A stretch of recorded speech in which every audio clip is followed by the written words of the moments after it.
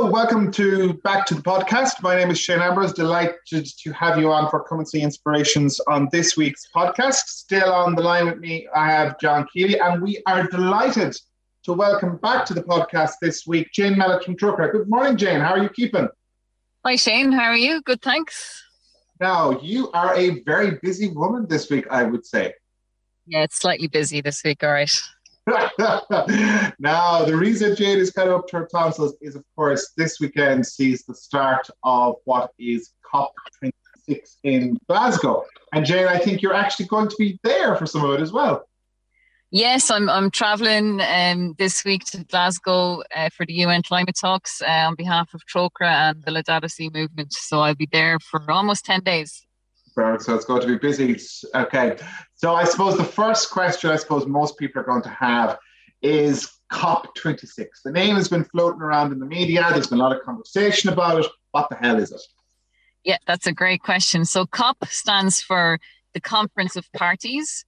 And it's basically the UN Climate Summit, which happens every year. And this year is the 26th year of world leaders gathering to discuss climate change and what they might do about it. So hence it's known as COP26. And the host this year is the UK, and that's why it's taking place in Glasgow. Okay, so this is kind of, and where does this kind of sit with Paris and the Paris Accord that we hear so much about? Yeah, so the Paris Agreement is like one of the largest international treaties ever signed.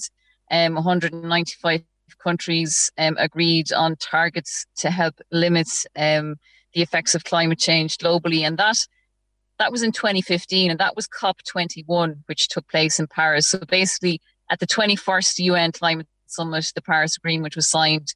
At COP26 in Glasgow in the next 2 weeks, countries are being asked to strive for greater ambition than they signed up to at Paris, and to put in place strong targets and action to urgently limit global warming.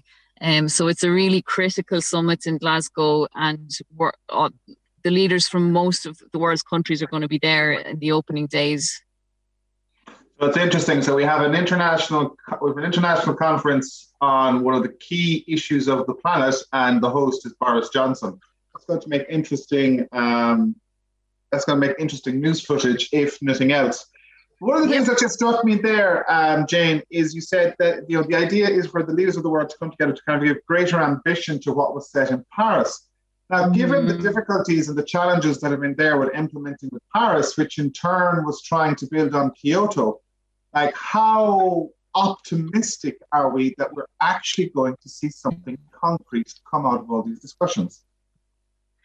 Yeah, I suppose the urgency has increased. We had a UN climate report in August, which was the worst and darkest to date. I suppose the effects of climate change have surprised even the climate scientists who've been warning us for decades of the trajectory we were headed on. So there is a real sense of urgency around this COP, and you can sense that from the amount of coverage it is getting. These conferences happen every year. I've never seen so much coverage for climate summit as there is at the moment. We also have, things like the rise of the youth climate movement really pushing momentum around the COPs as well. So I suppose the stage has shifted slightly in terms of people's awareness, in terms of people's concern. And I think politicians are very aware of that. So all eyes are on Glasgow for the next 2 weeks, and world leaders know that.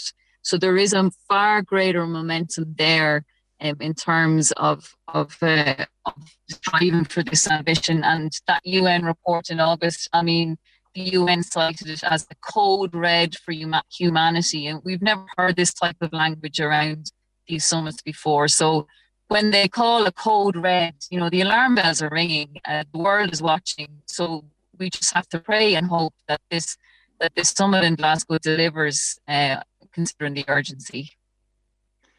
And in terms of, I suppose the question then becomes for us, this morning is obviously climate is a key issue for many people and it's a political imperative. But I suppose many people be kind of wondering this morning, where's the faith kind of lens to look at this whole conversation? What way do we approach it from a faith perspective? Yeah, so I suppose we have, Pope Francis as a global climate leader, and he has written Laudato Si on care for a common home, his letter on the environmental crisis. And in that, he reminds us of our Christian vocation to care for God's creation, that one of the very first commandments we were ever given was to till and keep the garden of the Lord, which means to care and protect, not to destroy creation, which is what, as a species, we have done up to this point. And there is also a question of intergenerational justice. So we need to ask ourselves what kind of world we're leaving to, children coming after us, the generations coming after us. So we really are asked to reflect on our call to care more deeply for creation and to walk more gently on the earth. And this is very much part of what it means to be a person of faith. It's not like an added extra or an option for us now. So we're invited to really reflect on this, like personally, the little things that we can do as individuals, but also to think of the global and how we can push for change. And I suppose in Glasgow, there'll be many faith communities gathered there, advocating for our common home and for younger generations. Yeah, it's a point you made, of course, as you said, Pope Francis is one of the faith leaders that has led on this in recent years. And earlier in October, he joined with other religious leaders to sign a joint appeal to governments to commit to ambitious targets at the conference in Glasgow. And and the religious leaders also promised to do their own part to lead their faithful towards more sustainable behaviour. And as you said, they very much picked up on that idea of the garden. We have inherited a garden; we must not leave a desert to our children, said the appeal. And it included Pope Francis. It included the Archbishop of Canterbury, the Orthodox Ecumenical Patriarch Bartholomew. There was representatives of Islam, Judaism, Hinduism, Sikhism, Buddhism, Confucianism, Zoroastrianism, and Jainism involved as well. So it's just bringing home, I suppose, that this is something that very much crosses political, religious divides, economic divides, and very much, of course, in their appeal, the church leaders begged political leaders to adopt measures to limit temperature rise, and for countries that are most responsible for greenhouse gas emissions to provide financial support to the most vulnerable communities. And of course, that is a huge challenge at the moment, because Paris contributed, there was a commitment to $100 billion a year in terms of support to countries. And that also needs to be delivered on as well, so that countries, say, for example, like, is it the Seychelles or Maldives Islands that are pretty much sinking under the seas?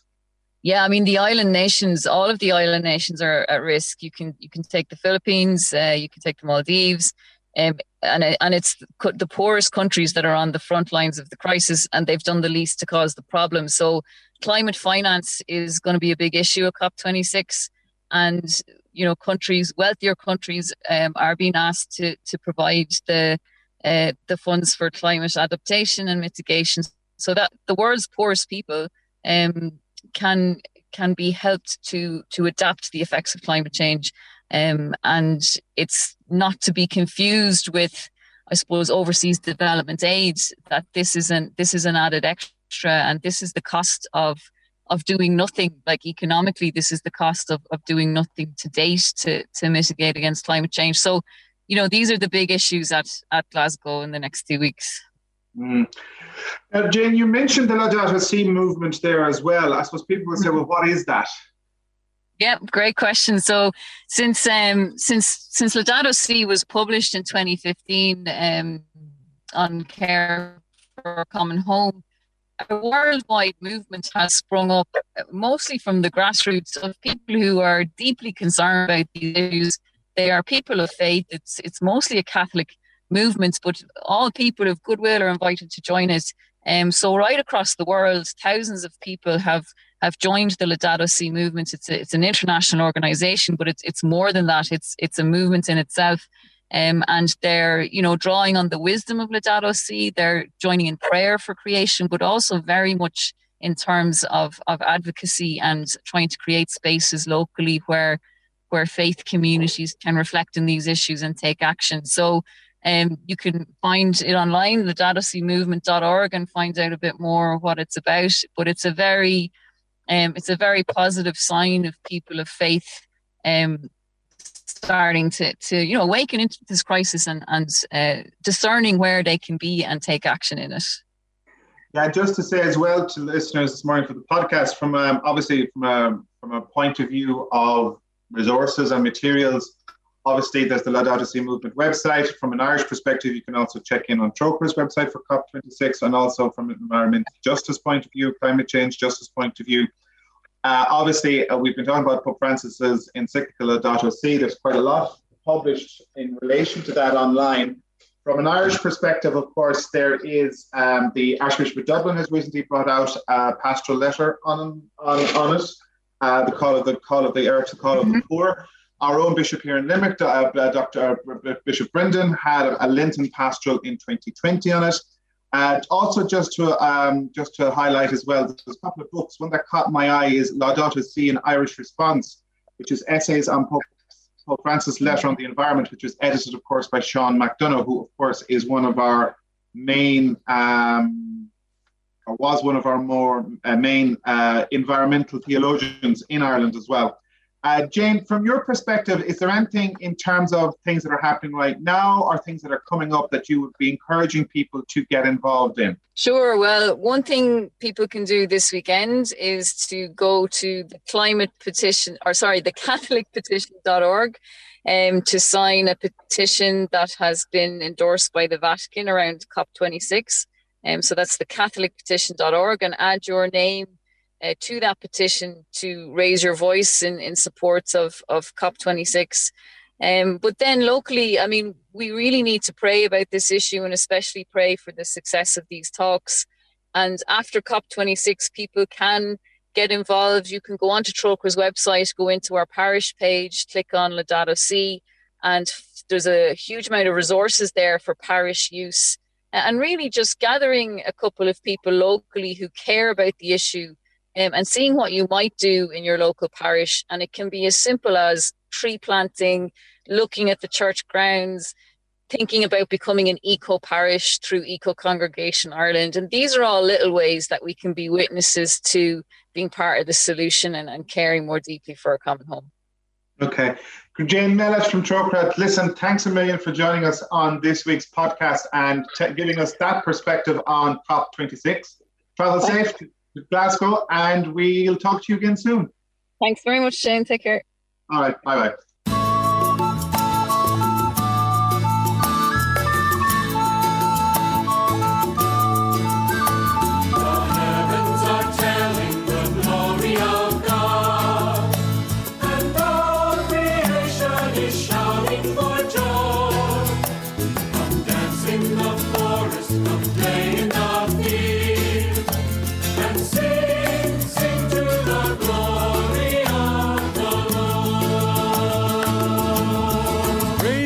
The sun, the bringer of day, he carries the light of the Lord in his rays, the moon and the stars who light up the way unto your throne.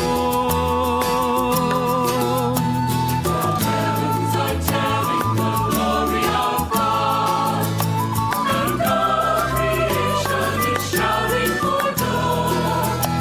Come dancing the forest, come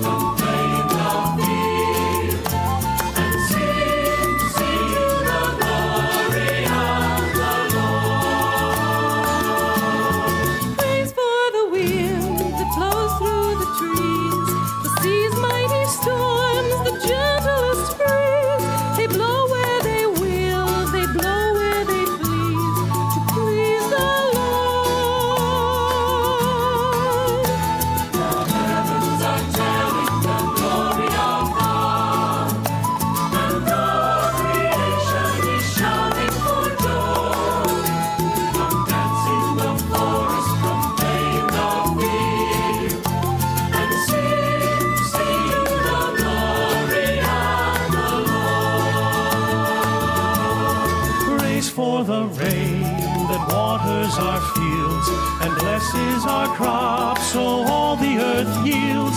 From death unto life, her mystery revealed, springs forth in joy.